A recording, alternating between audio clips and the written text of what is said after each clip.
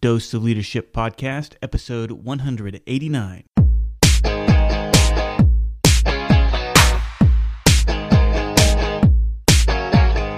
Welcome to another episode of the Dose of Leadership Podcast, the show that brings you inspiring and educational interviews with today's most relevant and motivating leaders. Each episode is dedicated to highlight real-life leadership and influence experts who dedicate their lives to the pursuit of the truth, common sense, and courageous leadership. And now, here's your host, Richard Ryerson. Well, I'm so thrilled to have on my show today Donald Phillips. He's known for his ability to tell stories and bring history alive with a crisp, compelling prose. I love his work. I came across him on his trilogy on American leadership, his first one, Lincoln on Leadership, and the Founding Fathers on Leadership, two of that I go to on my library all the time, and also Martin Luther King Jr. And all of those have won worldwide acclaim. And again, his first book, Lincoln on Leadership, helped pave the way toward the creation of an entire new genre of books on historical leadership. And he's been the author of over 20 books. He's an internationally known speaker and leadership consultant. He's been on several media talk shows and television shows, and he's got tons of leadership experience, real world, and I'm anxious to hear all about it. Don, welcome to the Dose of Leadership. Thank you, Rich. It's great to be here.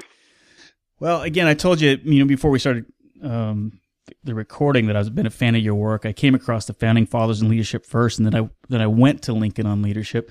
I like your story, though, in the beginning and how you came across to actually writing Lincoln on Leadership. You were at a point in your career where you were trying to figure out leadership on your own, and that's kind of what prompted you to gravitate towards Lincoln. Is that correct?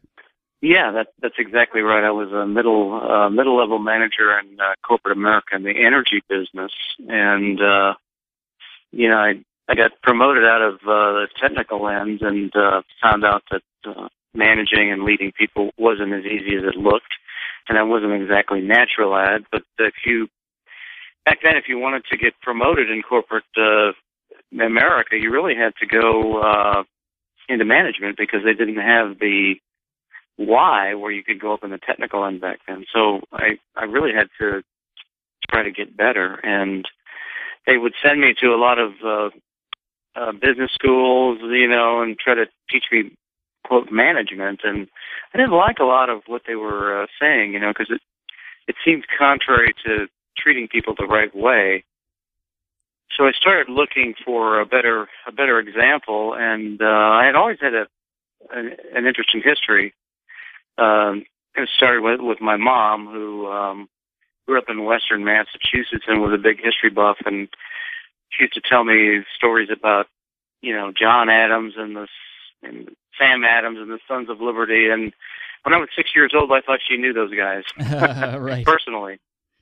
Yeah, and then when we lived in Virginia, Northern Virginia, my dad was in the Army, and so stationed at the Pentagon. So we were around the D.C. area a lot, and she used to drag me to all of the Civil War battlefields and the monuments, things like that. So anyway, I had this interest in history from way back, and I just grabbed a book about Lincoln and took it on one of these seminars that I was going on, and they were teaching us back then about managing by wandering around, which was, I think, coined by Tom Peters in 1992's book, In Search of Excellence. It might have been it was before 92, but it was in the 80s. And then I was reading that Lincoln was out at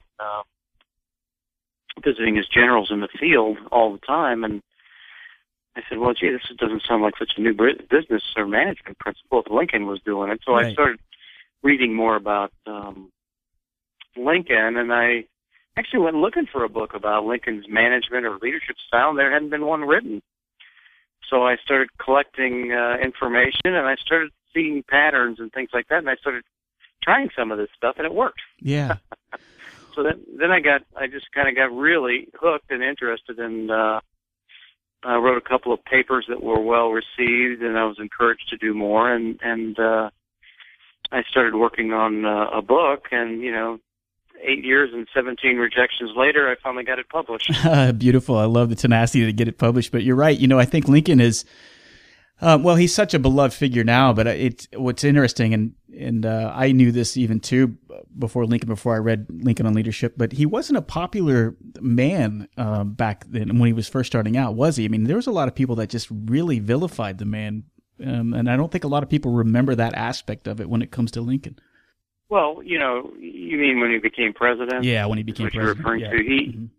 Yeah, well, you got to remember that when simply because he became president and half the nation seceded. Yeah. I mean, he was elected with a plurality. Didn't get a majority of the popular vote, but he, of course, won the Electoral College handily.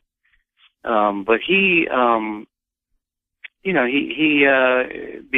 took the oath. He was elected in November of 1860. But he didn't take office until March of 1861, which was 4 months back then. And in those 4 months, 7 states seceded from the Union to form the Confederate States of America. Right. And they were out. I mean, they formed their own Congress, had their own Constitution, installed Jefferson Davis as president before Lincoln took the oath of office. Yeah, seized federal property, all that stuff. So they took a lot of federal property and forts and arsenals and so on, and then they took control of the Mississippi River, which back then was the lifeblood of the nation's commerce and trade. So he was in a really bad situation, and to say that they didn't like him is an understatement. Yeah, for sure. And what a leadership challenge for sure. So what is it about the man that you think, and especially you're always kind of fascinated with him, but what did you learn as you went down deeper? What kind of surprised you? What really made you say, man, this was a great leader? Well, first of all, with him, he was extremely intelligent and thoughtful. He didn't jump to conclusions, and he also had this tremendous common sense. I mean, he's not only a scholar, but he was really a people person, and he understood people very well. And I think that's what set him apart in the long run, with his ability to lead during that time of terrible crisis. And he was able to combine a couple of things. One was the ability to get things done, really a drive to achieve, and still care about people at the same time. And that's not as easy as it sounds. I mean, if you look in business today, you see over the years, you've seen a lot of people come in, executives in corporate America, that are companies that are in trouble, and they come in and they fire everybody and are only concerned about the bottom line, and they end up not doing very well in the long run, or their companies end up not doing well in the long run. By majority, I would say most of them are that way. And then you have people who care so much about people that they can't bring themselves to, tell somebody that they're not doing a good job. Right, so exactly. they care too much, and they don't get things done, and generally they fail or their organizations fail. So it's that balance that really struck me. And people liked Lincoln. People who were around him liked him. He was able to mobilize a team, and he was able to put people on his team who were very different, very headstrong, very bright, and work with them. It's the Doris Kearns Goodwin book, Team of Rivals. Yes. I saw that early on, and it really struck me how he could put people in his cabinet who were both Democrats and Republicans, former members of the Whig Party, conservatives. I mean, liberal type, if you wanted to classify it that way today. But that's what he did, and it's really remarkable that he didn't have a problem with that, and he dealt with them as they came. Yeah, and it was an intentional act, which I find remarkable. You're absolutely right. He did that by intention. In fact, the more that I guess he felt it was their obligation to challenge him, that's what he thought was going to get the best results. So that is highly admirable. And you're absolutely right. The kind of intensity of will combined with this kind of humility and empathy, I guess, for others is a remarkable combination. It kind of reminds me of Jim Collins when he talks about level 5 leadership in Good to Great. I mean,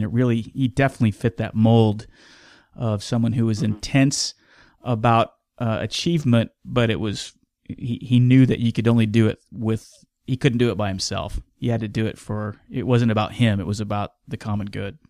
Yeah, exactly. And he talked a lot about that to people every chance he got, about what they were fighting for and why he was basically forcing the Civil War. And, went out and built relationships with the soldiers, visited them when they were training and coming and camping along the Potomac River, and, would as they paraded down Washington on their way to the front, he would stand on the balcony of the Willard Hotel and wave to them and salute them and make sure that they knew what they were fighting for. And it's really interesting. There's an old story. He was actually doing that on the Willard Hotel balcony, and it started to rain. And I think John Hay, his assistant, said, "You need to come in, Mr. President. It's raining." He says, "No, they can stand it, so can I." And he stayed out there in the rain, and they saw that.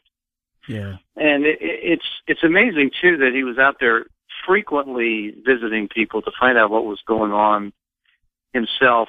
And while he was out there, he was always working to build relationships with everybody, the soldiers, the generals, and so on. And what I found really interesting, kind of a punctuation point, is that 4 years later, when he ran for re-election, he made sure that the soldiers were able to vote in the field.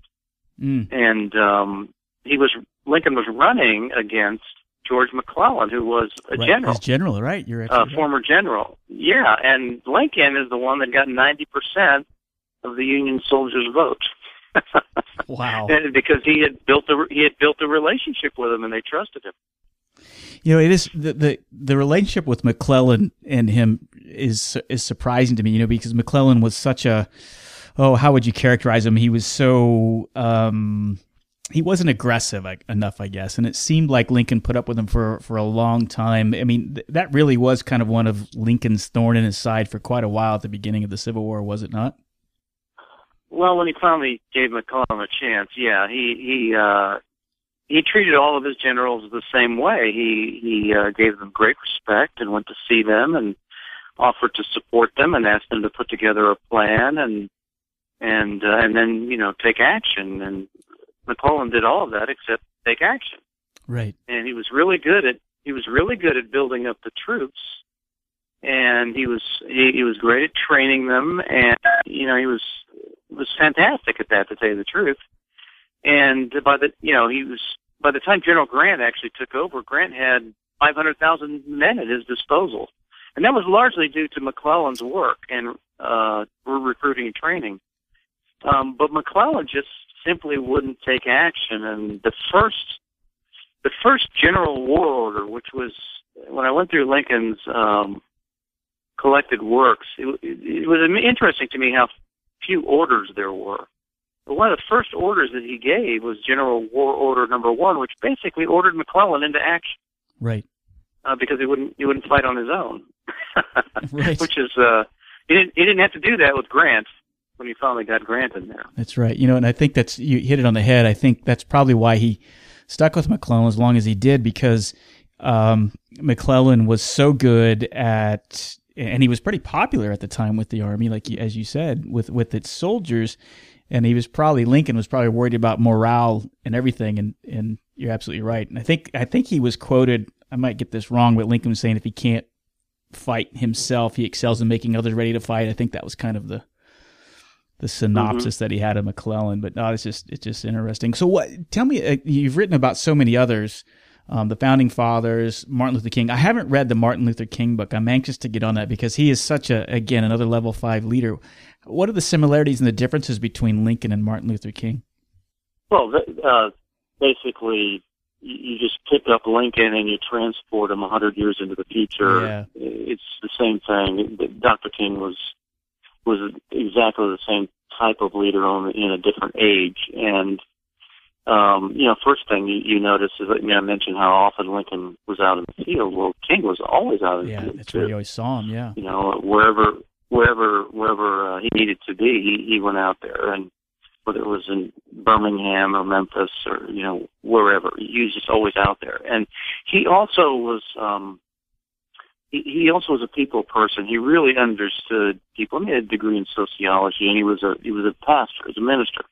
So that his business was people business, and then I always say that leadership is a people business. And if you really want to be a good leader, you really need to understand people and to take the time to build relationships with them and work with them and listen to them. Makes a big difference. So those are two things that they had in common. And he also was somebody he had this tremendous drive to get something done, but also cared at the same time. Right. And that really came across. And he also was very, very bright, a bright person. Other things they had in common were they were both great speakers, terrific speakers and terrific writers, great communicators in their own right. I mean, if you think about it, Lincoln didn't have a speechwriter. He wrote all of his own speeches. And if you think, the Gettysburg Address, the second inaugural, these things came out of Lincoln's head. Right. And then you look at Dr. King's work with the I Have a Dream speech, which was basically delivered extemporaneously, the Yes. most famous passages. It's remarkable how similar they were. And my idea was to write this trilogy early on, and I after I got going with Lincoln and I finally got it published, I next did the Founding Fathers book, and then that started to do pretty well. And then the publisher asked me what did I want to do next, and I said, well, I really want to do a book about the Third Revolution in American history, which is a civil rights movement. I want to do a book on Martin Luther King Jr. And they said, well, we just signed this deal with the King family to publish Dr. King's works and big audio tape series and so on. So they had the connections with the King family, and they told me that they would love to do this book and publish it if I would work with them, and they could hook me up with the Kings, because you had to have permission to use Dr. King's words back then, and so that kind of, I don't know, it kind of fell into it. It was a really lucky opportunity. So, I guess and you wrote Lincoln on Leadership in 1992. And you mentioned when you couldn't really find any books on leadership. And I think I remember reading somewhere correctly when you published Lincoln on Leadership, they didn't even know where to put the book. And I know I get this a lot when people find this show, Dose of Leadership. They think it's a business podcast, but I always tell people that it's so much more than just business. There seems to be a large vacuum in leadership, and I don't know if that's always been the case because good leaders are so rare, or if it's because I'm so entrenched in it. I think about it, study about it, write about it every day. But what do you think the big difference is between now and 2014 as compared to, say, the founding and even in Lincoln's time about how people viewed leadership? Has it always been the same, or are we worse off now than we were 230 years ago? Well, what really changed things was, Lincoln was the last great leader before industrial change. It was the industrial age that changed how people work with people. And when the industrial age came along, all of a sudden we had business management. Right. And, that was how to tell people what to do along the assembly lines and so on. And management became the big thing, and business management became the thing. Corporations were looking at it. And, when I started studying Lincoln, I didn't hear anything talking about business. I heard him only talking about people and mobilizing and getting things done. And, essentially, I think that the true principles of leadership and real leadership got lost in the industrial age. Yeah. And there's a couple. The U.S.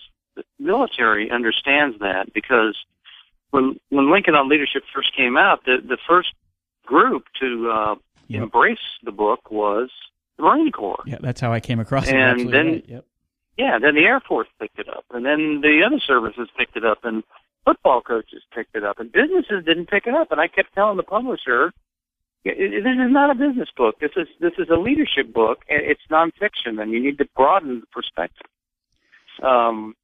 So what? I mean, if you go back and you look at, let's say, in the 50s, Admiral Grace Hopper, Navy admiral who was heavily involved in forming the internet. Basically, if anybody invented the internet, she did. She was very heavily involved in that, and she used to come out and rail against business managers who were always talking about business management. She said, no, it's leadership. And she didn't like what they were saying because she knew what leadership was all about. And she's the one that coined the phrase, you manage things, but you lead people. Yeah. Which was picked up by Bennis and Nannis, Warren Bennis and Bert Nannis. And they put it in their book, Leaders. But that hits the nail on the head right there. But so what's happened is that with the industrial age, we've seen this tremendous buildup in business where you have people working on the assembly lines and you're telling people what to do, and that becomes its own kind of force. And then when that starts to change, the industrial age kind of fades away, and we go into the global information age now, where people are spread out all over the world and you can't tell them what to do because they're not right in front of you or not on the assembly line anymore. The business management stuff doesn't work anymore. So what's happened is that the needle has been moving.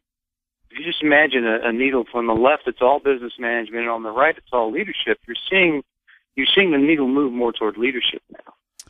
That's an interesting insight. And that's the difference in my view. Yeah, it's an interesting insight, and I just was sitting there thinking you're absolutely right. The stuff that Frederick Taylor introduced, in the Industrial Revolution and that kind of scientific management theory, you're right. Even though it's kind of been debunked in so many ways for such a long time, it's still prevalent. It's still with us even today in so many forms or fashion. I never really thought about it in that terms until you mentioned it. But you're absolutely right. You still have a lot of executives in corporate America who were raised on those principles. That's what made them successful. That's what got them promoted. That's what made them wealthy. And there are a lot of people who just don't want to change. You know how it is. I mean, it's part of what leadership is changing things. Leaders are change agents. And there are a lot of people in corporate America who don't want to change. And I think what's happening is, and I've seen this now for the last 10 or 15 years, is that younger people are embracing the more of a leadership role and leadership principles and philosophy than they are strict brute management, if I could use that phrase. And so that's why the needle is moving gradually as younger people move up the corporate ladder and start seeing things change. And then you get some of these new companies in there, like Google and Facebook and things like that, who are led by younger people, and they think differently. And I think that it's a more of a leadership thing if you look at how they actually interact with people in these corporations than some of the older companies. Well, leadership certainly applies to so many things. You're absolutely right. It's not about just succeeding in business or becoming more efficient or increasing the bottom line. It permeates in every aspect of your life. And I think that, to me, kind of what I heard you say, and I agree with you, studying the Founding Fathers and everybody else, it's just they understood that leadership applied to every aspect of your life, and it was based on, again, no principles anybody invented. They just existed. If I look at the Founding Fathers, they just, the founding of the country was based on that. These are just principles that just exist. They just are. There's a natural law of an order of things, and leadership, to me, kind of falls in that realm. What's your thought on that?